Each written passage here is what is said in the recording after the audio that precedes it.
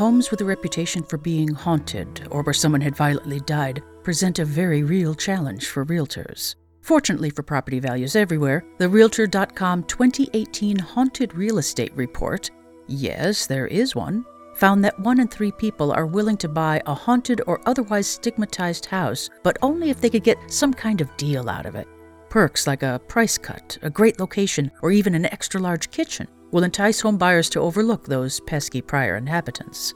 There's one single-family house that has more ghosts and reported deaths per square foot than any other in the nation and has a constant high turnover of residents, always a sign of a paranormally infested home. But it's a highly desirable property. In fact, there are some people who will do anything to reside in those extremely haunted halls. Because this house has the biggest perk of all. Living here means you're the most powerful person in the world. This most haunted house on the North American continent is none other than 1600 Pennsylvania Avenue in Washington, D.C., the White House. My name is Diane Ladley, America's ghost storyteller. Since November is the month of elections, it's appropriate that we take a haunted tour of the White House. In this episode I call These Ghosts Want Your Vote, because this is hysteria. It's history of the undying American spirit.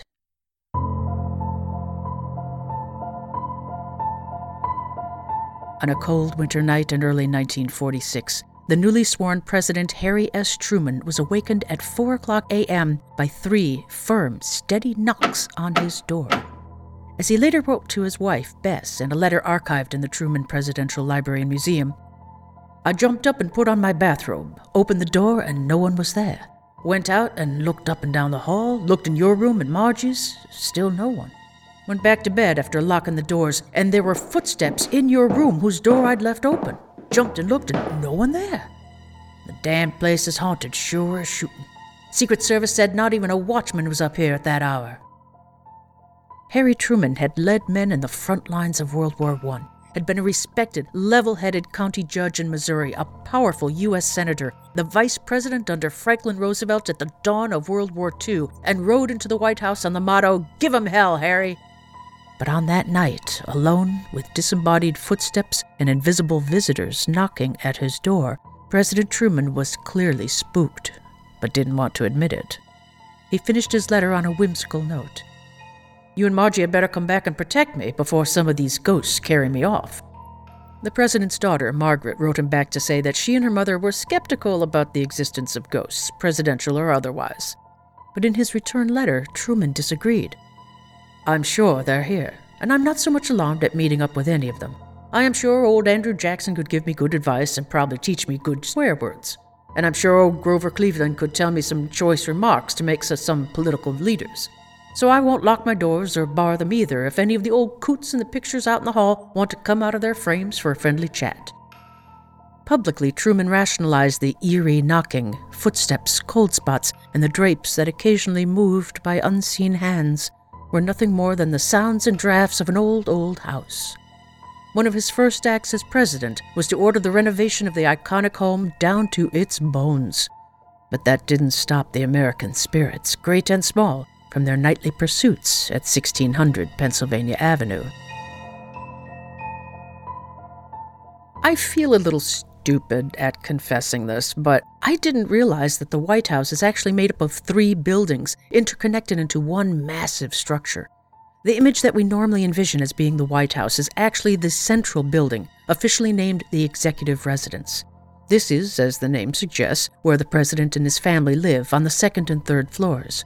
Long colonnaded walkways connect the other 2 buildings on either side of the Executive Residence. These buildings are the East Wing, which hold the offices of the First Lady and the emergency bunker and escape tunnel, and the West Wing, the center of American power.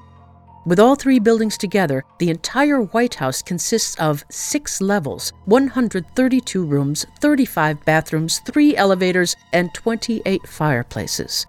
It's an enormous building, and even the most insignificant rooms have its ghosts. So now join me on a guided ghost tour of the most paranormally active areas within the most famous haunted house in the world. We'll start at the North Portico, a stately entrance so haunted it might be said that it's a portal into the great beyond. The ghost of Anne Surratt, daughter of Mary Surratt, who was hanged for her role in the plot to assassinate Lincoln, pounds on the door and begs for her mother's life. She's also reported to sit on the front steps every July 7th, the anniversary of her mother's execution. A British soldier wielding a torch is often spotted here and on the grounds, perhaps the ghost of the very same man who burned the original White House in 1814 when England tried to take their colony back. To ensure that enemy soldiers never get inside again, the ghosts of long-deceased doormen still stand faithful guard here at the North Portico. Let's sneak down into the basement to maybe catch a glimpse of the most otherworldly of White House spirits, the mysterious D.C. Demon Cat. This basement level is also called the ground floor, since it's even with the first floors of the east and west wings. It's confusing until you realize that the executive residence is built on a small hill. Servants used to be housed in this level, and today it's still where the kitchens, housekeeping, Secret Service, curator, and presidential doctor's offices are located. For hundreds of years, cats were once welcome to roam the basement and tunnels under the White House and Capitol building to catch mice. But this supernatural being isn't the lingering ghost of a single cat. It's something far more frightening. Though sometimes seen in the White House, its primary lair is said to be the basement crypt directly below the Capitol building's rotunda, a large circular room originally intended as a tomb for President George Washington, now a major thoroughfare between the two wings of Congress and a popular stop on the visitor center tour. Legend says the demon cat first appears as a tiny, all-black kitten scampering down the marble hallway to the amusement of the eyewitness. But as it charges, it grows bigger and bigger into a menacing 10-foot-long black panther. With an unearthly roar, it leaps to attack, but in mid-pounce, it vanishes. One guard reportedly died of a heart attack after facing down the terrifying black shadow cat. Though frightening, the phantom feline is actually an otherworldly warning from beyond that disaster will soon befall the nation. White House security guards have reported nerve-wracking encounters with the demon cat right before the assassinations of Presidents Lincoln and Kennedy, and again before the stock market crash that launched the Great Depression. After Donald Trump was elected president, a flurry of ominous demon cat sightings were reported on social media. Fake news? Only time will tell. We'll take the stairs back up and peek into the East Room. Abraham Lincoln's ghost has been spotted here. After all, it's the room where his body lay in state, just as he had dreamed on a night before his assassination. For more details on this historically creepy event, go back and listen to the Hysteria Episode 8 entitled Abraham Lincoln's 8 Premonitions. But there's a ghost even older than Lincoln who actively haunts the East Room to this day. When Abigail Adams, wife to the second President John Adams, needed to hang her laundry in a White House still under construction, she chose the drafty, unfinished East Room. When Adams' adversaries clucked in disapproval, her renowned temper flared. They weren't cowed, which enraged her all the more. Hell hath no fury of a woman scorned about her housekeeping. Perhaps it was out of sheer cussed spite that, after her death in 1818, Abigail Adams' ghost was seen hanging laundry in the East Room, filling the air with the fragrance of freshly washed laundry, bleach, and lavender. President William Howard Taft witnessed Abigail's ghost drifting through a door on the second floor, and as recently as 2002, a group of tourists saw her en route to the East Room with her arms outstretched as if carrying a laundry basket. Poor Abigail. I'd hate to spend my afterlife doing laundry.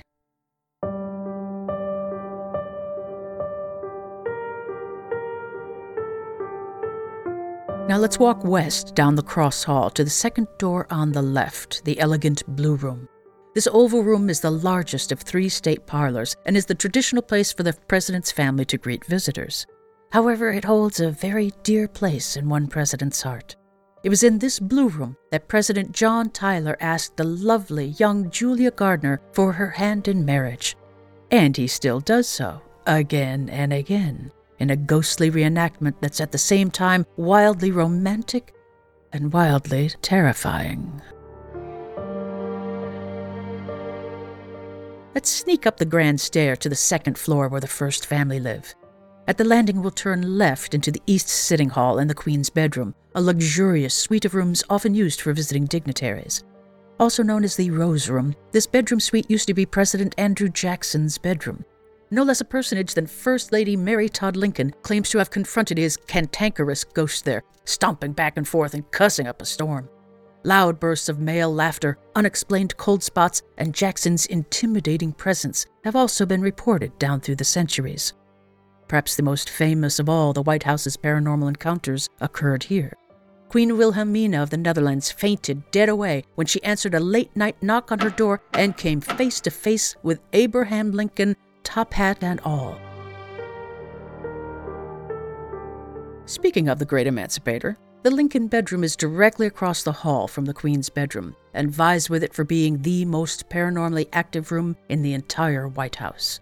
On March 18, 1986, President Ronald Reagan stunned guests at a state dinner when he admitted that his daughter Maureen and her husband Dennis had both seen the ghost of Abraham Lincoln while sleeping in the Lincoln bedroom.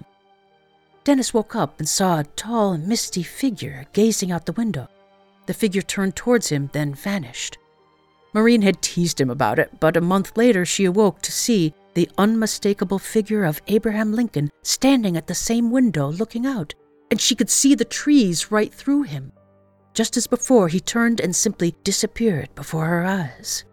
Ronald Reagan also admitted that on 2 occasions, their dog, Rex, had stood at the threshold of the Lincoln bedroom barking frantically toward the window, but refused to step a single paw into the room. Maureen and her husband were lucky compared to other guests in the Lincoln bedroom. Winston Churchill had just stepped from the bathroom stark naked, except for the cigar in his mouth, when he saw Honest Abe's ghost standing by the fireplace. There's no way to know which one of them was the more horrified, but the gruff British bulldog refused to spend another night there. Like Rex after him, Franklin D. Roosevelt's dog, Fala, also showed signs of being disturbed by an invisible presence in the room. And Roosevelt's personal valet actually encountered Lincoln's ghost there, which terrified the man so badly he ran screaming from the White House, never to return. Other dignitaries who have reported seeing or feeling Abe's presence in the Lincoln bedroom include Presidents Harry Truman, Dwight Eisenhower, Herbert Hoover, and Theodore Roosevelt, First Ladies Grace Coolidge, Lady Bird Johnson, Jacqueline Kennedy, and Eleanor Roosevelt, First Daughter Susan Ford, Margaret Truman, as well as dozens of household staff. All of these sightings are understandable when you learn that in Lincoln's time, it wasn't his bedroom at all. Rather, it was his cabinet room, where Abraham Lincoln received the latest horrific news of the Civil War and, as Commander-in-Chief, agonized over the terrible decisions that spelled life or death to millions of Americans. No wonder his tragic spirit haunts this beautiful room to this day. Ever since Abe Lincoln was a boy, he was known to occasionally slip into unsettling trances, staring off into space, unaware that people were talking to him. During a presidential dinner at the White House, one French diplomat counted 20 such disquieting trances experienced by Lincoln in a single evening. Psychics call such trances astral projection, casting one's consciousness across time and space. During such trances, did Lincoln maybe see an ethereal bedroom overlapping his real cabinet room, occupied by people dressed in strange clothing, or no clothing at all, staring at him in open-mouthed shock? Did Abe's psychic abilities cause time to fold in on itself again and again in that space in the White House, giving him glimpses of the future, and to others, glimpses of a ghostly past president? Let's stay on the second floor and head west past the grand stair to the center hall, where Lincoln used to pace on many a sleepless night, a heavy shawl over his shoulders to keep off the chill. He did this so often that for a century afterward, White House staff frequently encountered his ghost walking this corridor, huddled in his warm shawl. The first door on your left is the Yellow Oval Room, where the First Family spends much of their free time relaxing or sitting outside on the Truman balcony, just past the tall windows that line the back of this chamber. This room used to be Lincoln's personal library and one of his favorite rooms. First Lady Grace Coolidge was the first to have seen the reflection of Lincoln's sad, homely face, gazing out the windows as he had so often done in life. The poet and Lincoln's biographer, Carl Sandburg, reported feeling the assassinated president come stand next to him at this window. But Lincoln is not the only ghost here, nor the first. Lincoln's wife, Mary Todd Lincoln, a staunch believer in spiritualism, reported seeing the spirits of both Presidents Thomas Jefferson and John Tyler in the Yellow Oval Room. The Yellow Oval Room also has the distinction of being haunted by the oldest ghost in the White House. During the Truman era, a reporter got the fright of his life when he clearly heard a man's voice whispering to him, "I am Mr. Burns," as he stood in the Yellow Oval Room. Not long after, a security guard heard a voice call out several times from the direction of the Yellow Oval Room, "I am Mr. Burns." Thinking it was then Secretary of State James Burns, the guard went searching for him, only to learn that the secretary hadn't been at the White House at all that day. And during Franklin Roosevelt's administration, that same poor valet who was eventually chased out of a job by Lincoln's ghost had also heard a disembodied voice coming from behind him in the Yellow Oval Room, clearly saying, "I am Mr. Burns." Who was Mr. Burns?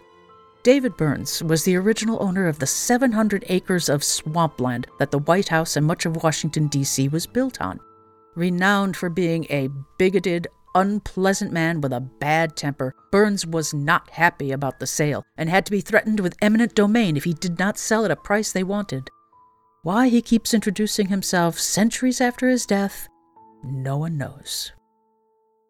All of the second-floor bedrooms have a multitude of ghosts and ghost stories associated with them, and it's no wonder. Throughout the White House history, at least 10 people have died on this floor of the White House alone, a fact that must have enlivened all those slumber parties that Malia and Sasha Obama held in these same rooms when their father was president. No doubt the girls whispered about how, in 1953, a visiting husband and wife woke up in their second-floor room to see a British soldier trying to set fire to their bed before suddenly disappearing. He might be the same redcoat that haunts the North Portico trying to burn the place down again. Other stories mention the alarming sounds of a woman screaming in pain from one of the second-floor bedrooms. That's believed to be Mrs. Frances Cleveland, wife of Grover, who was the first First Lady to give birth in the White House, in her room on this floor. Sasha and Malia weren't the only young girls to grow up there. In October 2018, Jenna Bush, daughter to President George W. Bush, admitted on the Today Show that she and her sister Barbara experienced mysterious, unexplained occurrences in their White House bedrooms, including the sound of opera and piano music from the 1920s drifting from the fireplace, and their phones ringing in the middle of the night with no one on the other end. Creepy? Yes. But perhaps you say they were simply ordinary dropped calls. Consider this, then. With all the ultra-secure, highest of high-tech communication systems in the White House, such creepy dropped calls to the president's daughters late at night should be an impossibility.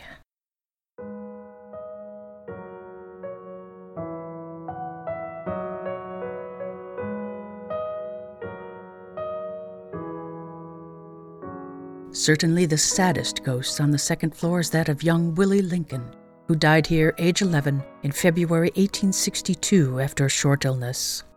Perhaps Willie inherited his father's renowned psychic abilities, for his presence was often sensed by President Lyndon Johnson's daughter Linda when she lived here. And throughout the 1870s, staff members of Ulysses S. Grant admitted to hearing the voice of a young boy in these bedrooms, and even spoke with him. Abe Lincoln claimed to feel Willie's presence walking by his side during these midnight walks around the White House, or sometimes standing with him at his desk in the Oval Office, speaking with him. Willie's ghost comforted and reassured him in his darkest hours. But in 1911, during President William Howard Taft's administration, the domestic staff was terrorized by a ghost they only called the Thing. One of Taft's military aides, Major Archibald Butt, wrote of this haunting in a letter to his sister Clara. The ghost, it seems, is a young boy about 14 or 15 years old. They say that the first knowledge one has of the presence of the Thing is a slight pressure on the shoulder, as if someone were leaning over your shoulder to see what you might be doing. Sounds exactly what Willie used to do, leaning over his father's shoulder 50 years before. Somehow nobody made the connection that dear, sweet, tragic Willie might have been the Thing that raised so much terror among the servants. Major Butt, and yes, that was his rank and name, go ahead and snigger, God knows I did, writes on to tell Clara that things got so bad with the Thing, President Taft ordered Butt to warn the White House staff that the first person to get caught repeating stories about the Thing will be fired. The fact that Major Butt was the first to blab and so should have fired himself obviously didn't occur to the Major. Sadly, Major Archibald Butt died less than a year later, in April 1912. He had been a passenger on the Titanic. Finally, let's take the elevator up to the top floor of the White House residence, up to the promenade and attic. This old attic used to be accessible only by ladder and was used for storage and housing for slaves and later household servants. However, President Herbert Hoover had much of the attic refinished and renovated into guest rooms, which later presidents expanded into additional living quarters for their personal use. Dwight Eisenhower was known to have used the small kitchen here to cook his favorite soups and stews, using vegetables picked fresh from the promenade greenhouse. The Clintons especially contributed their touch to this floor, adding a music room, workout room, game room, and a beautiful solarium or sunroom. Now it's a floor filled with light, priceless antiques, and the comforts of family. But for many ages, it was everything a dark and spooky attic could possibly be, including a ghost. William Henry Harrison, the 9th president, who died of pneumonia just 1 month into his term, is said to haunt here. He's heard rummaging around as if looking for something. Who knows what he's searching for up in this attic? I doubt Christmas decorations. Over the centuries, the rooms of the White House have seen war, illness, depression, tragedy, anguish, and death countless times over. Is it any wonder, then, that America's mansion is also America's most haunted house? Stay tuned after the credits for a special spooky little coda on one of the White House's most often told ghost stories, one that's totally fake news. Hysteria is written, researched, and produced by me, Diane Ladley, America's Ghost Storyteller. But this episode would not have been possible without the financial backing of my wonderful artistic sponsors, who proudly support Hysteria with either a monthly pledge on Patreon.com or a one-time donation on PayPal. Being an artistic sponsor to Hysteria is surprisingly affordable because a regular sponsorship starts as little as $1 a month on Patreon.com, and you could cancel anytime. It's easy and safe. I've included links to Patreon and PayPal in the notes for this episode, or go to Hysteria.com and click the Send Diane a Tip link. If you liked this Hysteria episode but are unable to become an artistic sponsor, you could still help by clicking the subscribe or follow button to automatically get new free episodes once a month. And while your podcast player is open, will you also do me a super quick favor? Give Hysteria a 5-star rating and write a few nice words about it.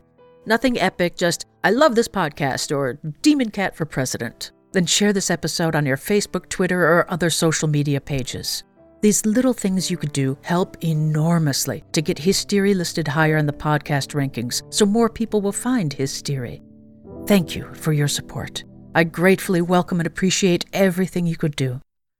And now, as promised, keep listening as I blow the whistle on one of the White House's most famous ghosts.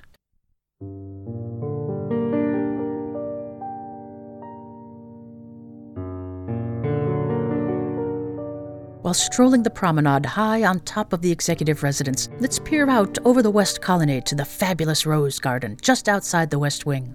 This is the sumptuously fragrant setting of one of the White House's most famous ghost stories. The story goes that in 1913, First Lady Edith Wilson, who was Woodrow Wilson's second wife, wanted to redesign the Rose Garden that First Lady Dolly Madison, wife of James, had established during her husband's 2 terms from 1809 to 1817. When Edith's gardeners started digging up Dolly's prized roses, her furious ghost appeared and scared the life out of them. Since then, no one has dared to so much as hint at destroying Dolly's cherished roses. Unfortunately, this entire story is completely fake. Dolly Madison never had a rose garden here. The land where the Rose Garden and West Wing are now used to be the stables and carriage house in the Madison's era. Eventually, greenhouses were built starting in 1857, with separate conservatories for citrus fruits, roses, camellias, orchids, and bedding plants. These sprawling, massive structures provided the White House with produce and flowers all year round. Abe Lincoln used to give lemons from the White House orangeries as Christmas gifts. But in 1902, Teddy Roosevelt had the conservatories torn down to add the West Wing. Teddy's wife, Edith, established the first flower garden on that site, but it was a colonial-style garden with only a few rose bushes. It was actually First Lady Ellen Wilson, Woodrow's first wife, who designed and established the real Rose Garden in 1913. Not Edith, his second wife, nor Teddy's wife Edith, and certainly not Dolly Madison 100 years before. In 1961, First Lady Jacqueline Kennedy extensively redesigned it to the rose garden and lawn we know today, as well as repaired the East Garden, which now bears her name. So if a ghost did indeed berate gardeners during the Woodrow administration, it was more likely Edith Roosevelt's spirit, infuriated about the loss of her colonial-style garden. But the beloved Dolly Madison, famous for her social parties that successfully encouraged bipartisan cooperation, even friendship, between political rivals, does not haunt the White House at all. No, she haunts her old Washington, D.C. home that bears her name, often seen sitting in her rocking chair on the west porch, smiling serenely at visitors. Hey, if you're ever at the Dolly Madison house, maybe you could coax her ghost back into the Washington, D.C. social whirl. We desperately need her acclaimed ability to charm bipartisanship back into today's politics. That's it for this month's episode. Thank you, dear podcast listener, for tuning in to Histery. It's history of the undying American spirit.